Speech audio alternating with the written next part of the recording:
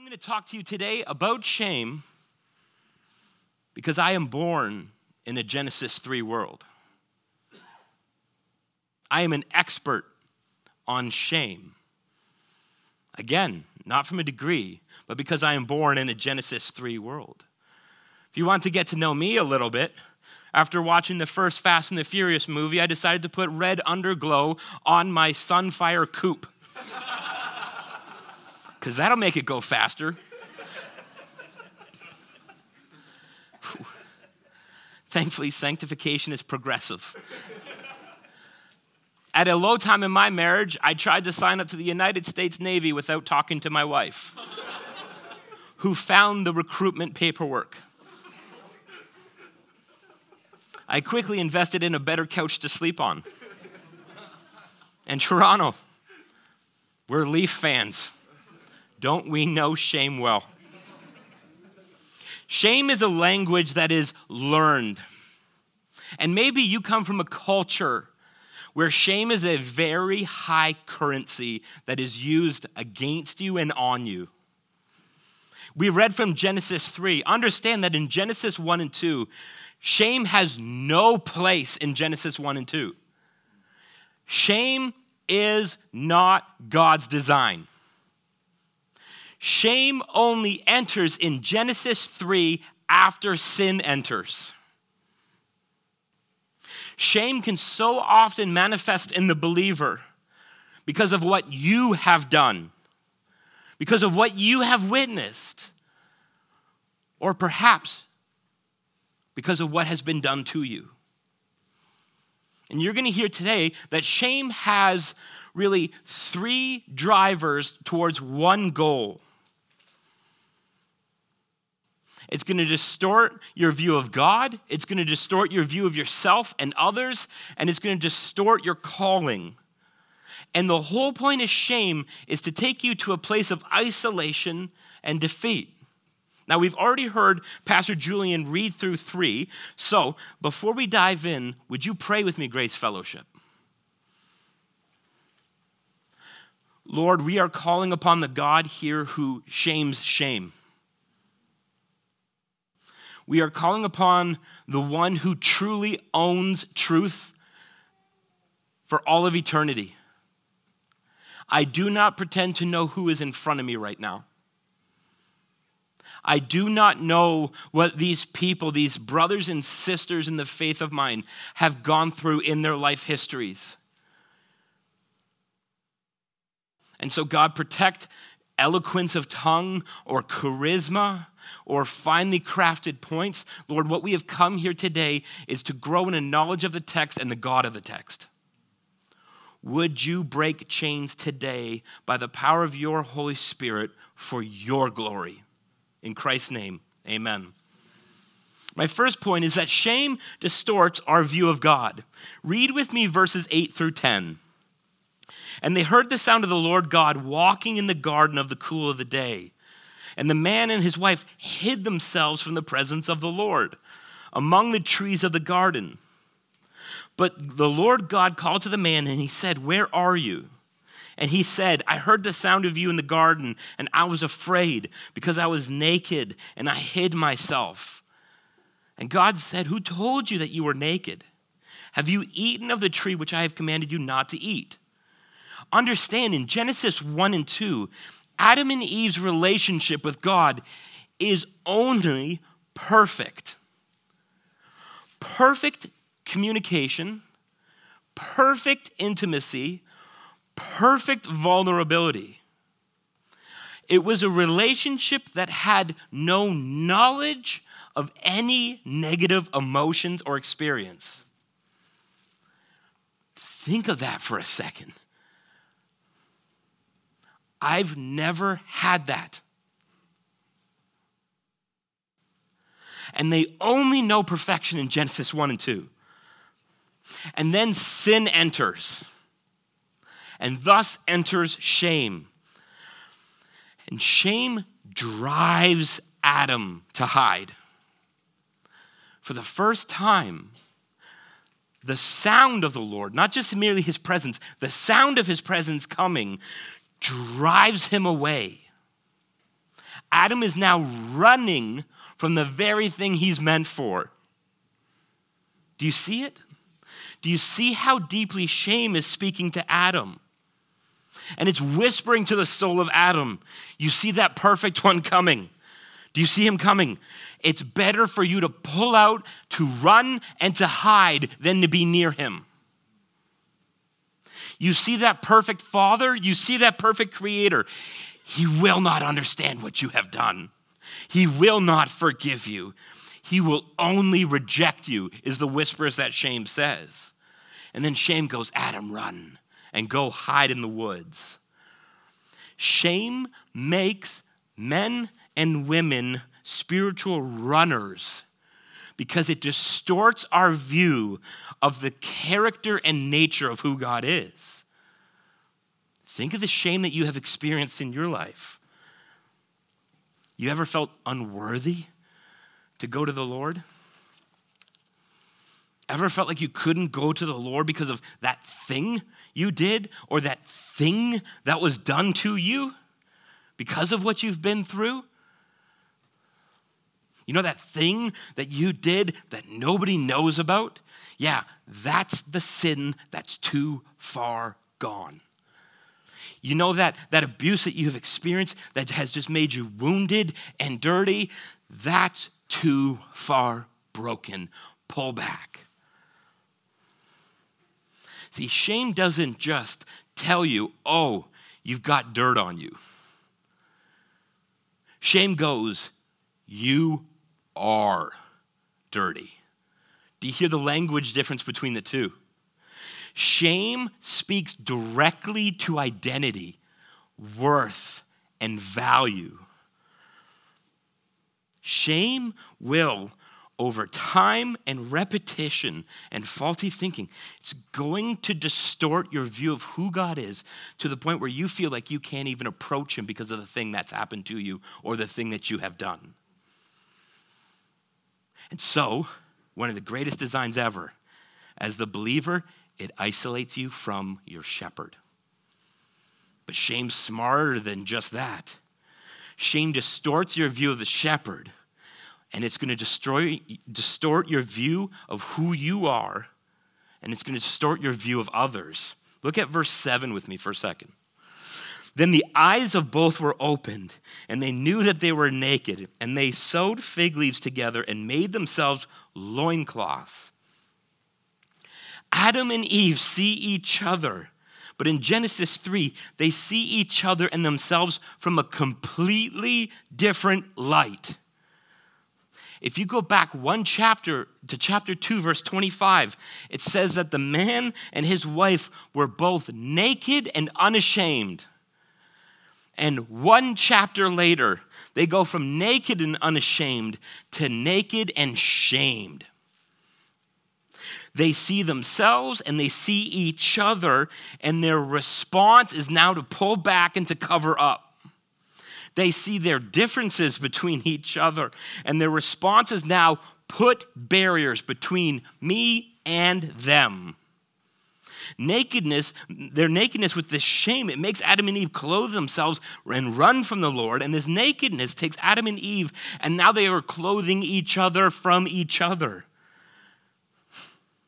Now they've distanced themselves from God with the barriers of the woods, and now they've distanced each other with the barrier of the fig leaves from one another. And these fig leaves, they're like mini saviors that can only fail. Maybe this leaf will be enough. Maybe this leaf can change me. Maybe this leaf can make me better than I actually am. Maybe this leaf will protect me from them seeing the real me. Maybe this leaf can take the things that I don't like about me, and hopefully it might make me likable. No human being ever stops at the point of shame. They're always doing something with their shame. And we are designed by God because of the grace that he has given us that we can go to him. But so often in the heart and in the life of Matt King, I specialize in these fig leaves. And it's so easy to think of these things that are destructive. You can put up drugs, addiction, alcohol. But unfortunately, even in Christian culture, there are certain fig leaves that we still elevate as great. Your career. Maybe if you just had that job and that title and that raise and that income, maybe you might just be enough. Perhaps it might be your spouse. If I just have this person, then I'll be. Or the adverse, you better perform so that I could be. Maybe it's your kids. And you're taking all this frustration and this hurt and this shame and you're projecting it onto them for their performance because your kid's making it to the NHL. Never met a parent in Canada whose kid is not going to the NHL. Spoiler alert, they're not probably statistically going to the NHL.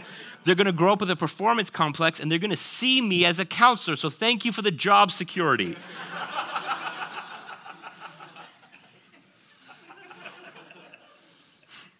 I'll give you guys a discount. I like you guys as a church.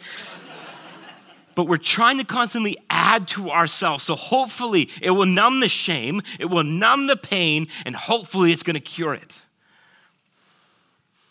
And you know what? Shame often within a marriage, it manifests itself through two ways. I call it high pride and low pride. High pride is the person who is in awe of who they think they are. And to cover up that shame and that insecurity, they puff themselves up. And if you want to know if you're married to this person, they get really mad at you when you don't see them the way they see themselves. Or there's another way called low pride. Low pride essentially is a human being who is in awe of what they're not. And so they just constantly come under this submission of like, if I just make this person happy, then I'm going to be okay. If I just have this one individual in my life and I perform and I do everything they want and they're okay with me, then I'll be okay with me and then God will be okay with me. Both forms are forms of pride because they're really in awe of yourself. One is of what you think you are and the other is in awe of what you're not. And so here we start to see this shame coming in. It distorts the nature and character of the Lord, so I pull back. It distorts how I see myself and how I see others. So I now either lord myself over other people for my ego fix, or I submit myself to other people in a way that I'm just chained to the bondage of their happiness in me. But then understand how shame distorts our surroundings. So in Genesis chapter 1, you see something called the cultural mandate. It's found in verses 28 through 30. I'll read it with you. And God blessed them. And God said to them, "Be fruitful and multiply, and fill the earth and subdue it. And have dominion over the fish of the sea, and over the birds of the heavens, and over every living thing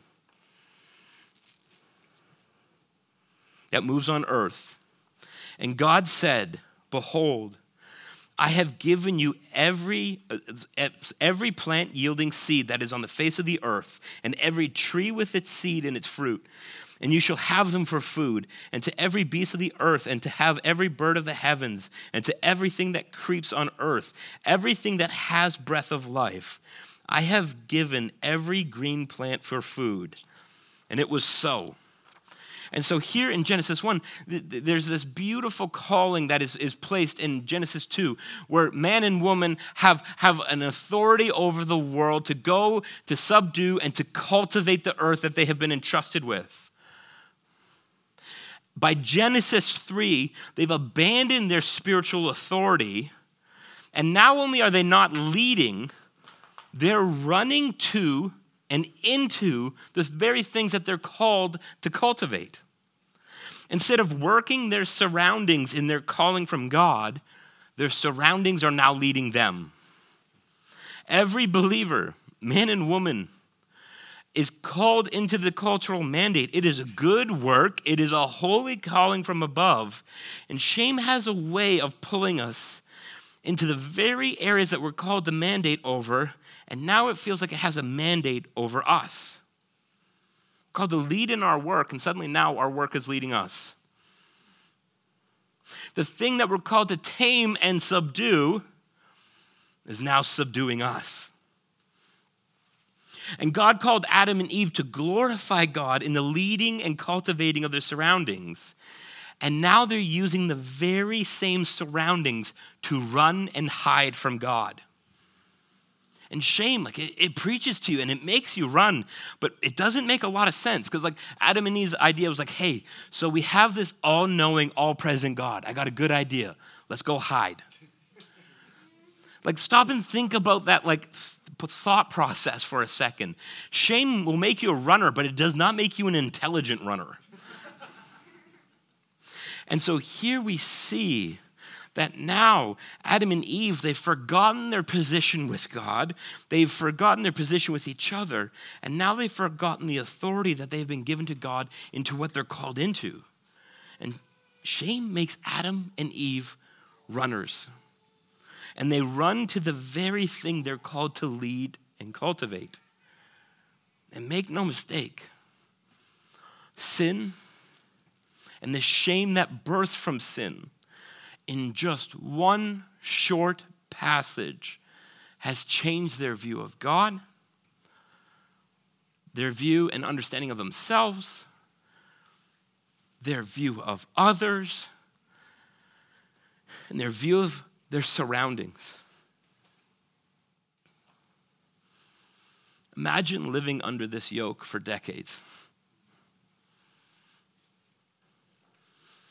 And I use this imagine. Some of you don't have to imagine in front of me. You know. Because you have yoked yourself to the lies and weight of shame. Maybe it's that thing that happened to you in childhood. Maybe it's that thing that happened in later years of life. And as I'm preaching these 3 points, you have to pause and go, this feels heavy. Haven't seen one hand raised in worship yet for these 3 points. I'm a little hurt, but that's all right. Here you start to see many people go to the grave with this weight. And it is a weight that God has not called his sons and daughters to live under. You want to see how the gospel enters shame? You want to know how the gospel specializes in shaming shame? It's point 4, and it's this: God enters our shame. Look at me, with me in verses 9 through 11. But the Lord God called to the man, and he said, "Where are you?" And he said, "I heard the sound of you in the garden, and I was afraid because I was naked, and I hid myself." And he said, "Who told you that you were naked?" Stop and examine this passage with me for a second. Who is calling out to who? Adam is not calling out to God. Adam is only in the midst of running and hiding. And in the presence of sin, in the presence of shame, it is God himself that is initiating dialogue. It is God that is calling out to Adam. And God that is coming out to sinful man and shameful man. And it's not man coming to God. Make no mistake, having an all-knowing God, it's not like he was catching up to Adam and Eve and was caught off guard with what happened. He fully knew everything that had happened. And in his grace and his mercy, he's now moving towards those who are his. And he starts this dialogue. Where are you? God knows Adam is not where he's supposed to be. And in God's affection, he's bringing Adam back. And then he goes on to say, "Who told you that you were naked?" And God is now starting a dialogue over the very areas that shame is causing Adam and Eve to run. Remember when I said that shame tells you, hide, run. God will not understand and he will not help. Look at chapter 3, verse 21 with me. In the midst of brokenness, in the midst of sin, and in the midst of shame. Look at verse 21. And the Lord God made for Adam and for his wife garments of skins, and he clothed them. God made a provision over their sin that was better than any fig leaf they could manufacture on their own. So God makes, in Genesis 3, he makes a sacrifice of an animal to meet his people's needs. You, here today, if you have sin, if you struggle with shame, you have been given something so much more glorious than an animal's skin. You have been given the sacrifice of Jesus Christ. And maybe you've been saved for a long time. Hearing the gospel is life-giving. Maybe you're here because you're just here with a friend. Let me explain the gospel for you in a second. It's that the Son of God, Jesus Christ, the perfect Son of God, came and he made himself a man. That he would pursue those who are his creation, you, me, sons and daughters, made in his image. And he sees that we're far off because of sin. We cannot go to the Father because the Father is holy. And Jesus Christ in his grace comes and he takes your sin off of you and he puts himself on the cross with your sin. At the same time, he gives you his perfection. And 3 days later, he rises again and now has victory over sin and over death, and now you are his. That is the covering that is offered for you here today in this seat if you do not know Jesus Christ. And that is the coating, if you do know Jesus Christ, that is over you here today in this seat. You have been given a perfect covering. You have been given a sufficient covering. Your covering in shame must never be what you have done or your attempts to undo it. Your covering from shame must never be the thing that has happened to you or the lies that accompany it. Your covering must be Jesus. It is sufficient. It is enough. And it's not just a covering. It's a covering that comes with a narrative that is sung over you. You are mine. I made you. That's not how I see you. I knit you in your mother's womb. There's nothing that can add or take away from the value, worth, and dignity because you are already made in my image and I've restored you to me. Careful believing the language of shame for this reason. Shame will often hide its true indictments. Because if you really believe that you are dirty, broken, and incomplete, shame makes it sound like it's a really big statement against you. Shame is actually indicting your Creator. You are less than. Therefore, the one who made you makes subpar work. You are dirty. He makes dirty things. Now, you would never say that out loud, but that's the true language of shame, is it makes an indictment not just merely against you, it makes an indictment against your Creator via you. But Jesus specializes in shaming shame. Look at Jesus' very first miracle. It's found in the 2nd chapter of John, if you want to go there with me, verses 1 through 11. John chapter 2, 1 through 11. This is Jesus' first miracle. And it reads, "On the 3rd day there was a wedding in Cana and in Galilee, and the mother of Jesus was there. And Jesus also was invited to the wedding with his disciples. And when the wine ran out, the mother of Jesus said to him, 'They have no more wine.' And Jesus said to her, 'Woman, what does this have to do with me? My hour is not yet come.'" Pause. Wouldn't counsel you to address your mother like that, but we're going to let Jesus do it because he's perfect. His mother said to the servants, "Do whatever he tells you." Now there was 6 stone of water jars there for the Jewish rites of purification, each holding 20 or 30 gallons. And Jesus said to his servants, fill the jars with water. And they came and they filled them up to the brim. And he said to them, "Now draw some out and take it to the master of the feast." So they took it. When the master of the feast tasted the water now become wine and did not know where it came from, though the servants who had drawn water knew, the master of the feast called the bridegroom, and he said to him, "Everyone serves the good wine first, and when the people have drunk freely, then they pour the poor wine. But you have kept the good wine until now." Isn't it unbelievable? Jesus' first miracle is an act of protecting a couple from shame. For that couple to run out of wine, historically at this point, would have been a disrespect and a dishonor. And Jesus' first miracle is, I'm going to protect this couple from shame. Now, I know I'm talking to a Baptist church here, so I'm sure you would prefer it if you turn the wine to water, but hey, it's the other way around. Now, I'm non-denominational, so I get to enjoy this miracle. If you're wondering what non-denominational is, it just means I have committance issues. So here you start to see this. He didn't just protect the couple from shame. He highly honored them. Do you see that? He didn't just restore the same wine that was there before.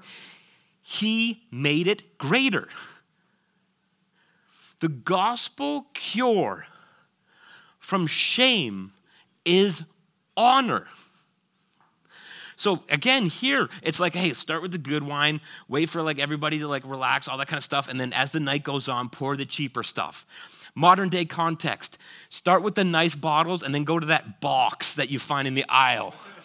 Don't act like you haven't been down that aisle. I've been there too, okay? I've seen some of you, right? And so normally you go from this high quality down to this low quality, and that's how it goes. And Jesus goes, you know what? I'm going to honor them so abundantly. Not only am I going to protect them from shame, I'm going to take their best stuff, and I'm going to hyper honor them by creating something even greater than what they had on their own.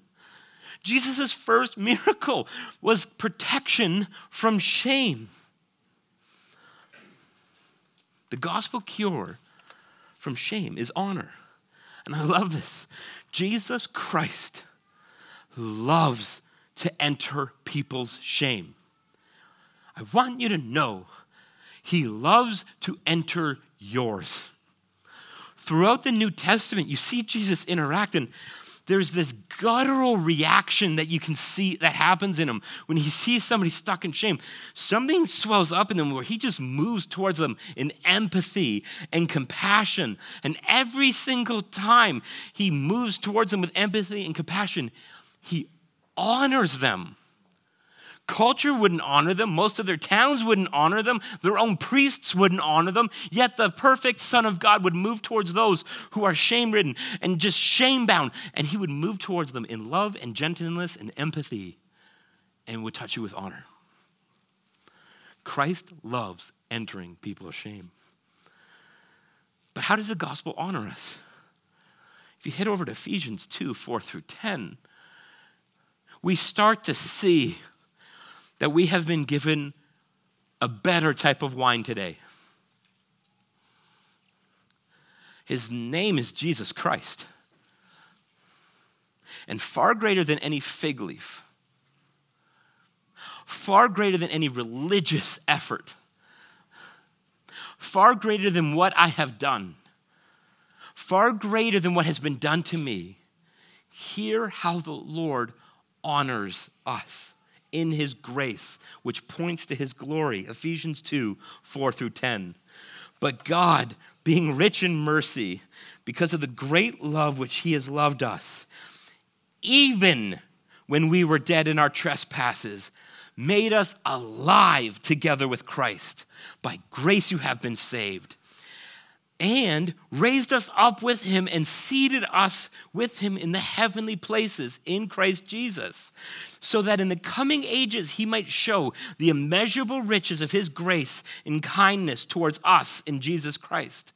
For grace you have been saved through faith, and this is not of your own doing. It is of the gift of God, not as a result of works, so that no man can boast. For we are his workmanship, created in Christ Jesus for good works, which God prepared beforehand that we should walk in them. Verse 5, you want to see honor in action? Verse 5, he takes your death and he gives you life. Verse 6, he takes us out of the woods and he raises us up with him and seats us next to him.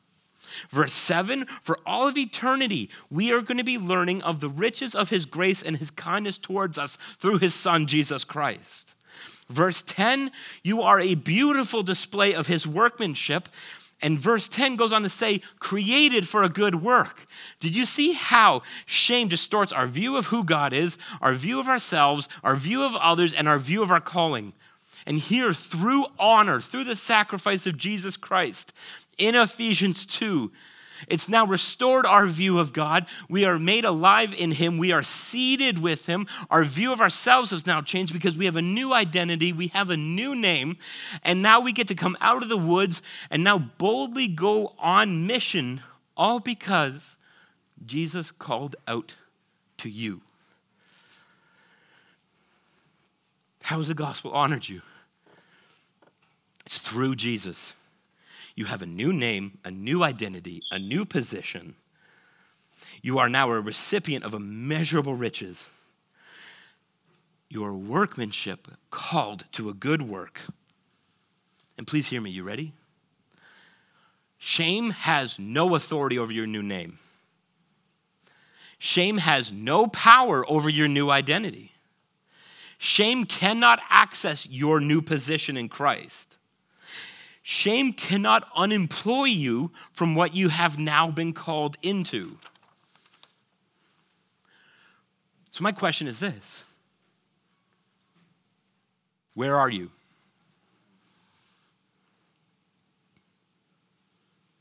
Where are you? Where are you? Are you in the woods of shame? Are you covering up in front of God? Are you covering up in front of others? Do you feel like you're locked in the casket of shame? Where are you? Because today, in your seat now, there's a different calling. Have you ever heard the Lord call out your name like he did Adam's? What's holding you back? Ephesians 2, there's nothing that's been done to you, or there's nothing that you could do that could add or take away from what Christ has already offered you. If you're in the woods of shame and you do not know Christ, when he calls you, where are you? It's a safe voice. If you're a believer in Jesus Christ and you're here today in the woods of shame and he's calling you, where are you? Where are you? From the coating you already have of the blood of Jesus Christ, it's safe to dialogue back and allow Christ today, by the power of who he is, let him shame your shame. And let him draw you to a new place with a new name, a new position, and a new calling.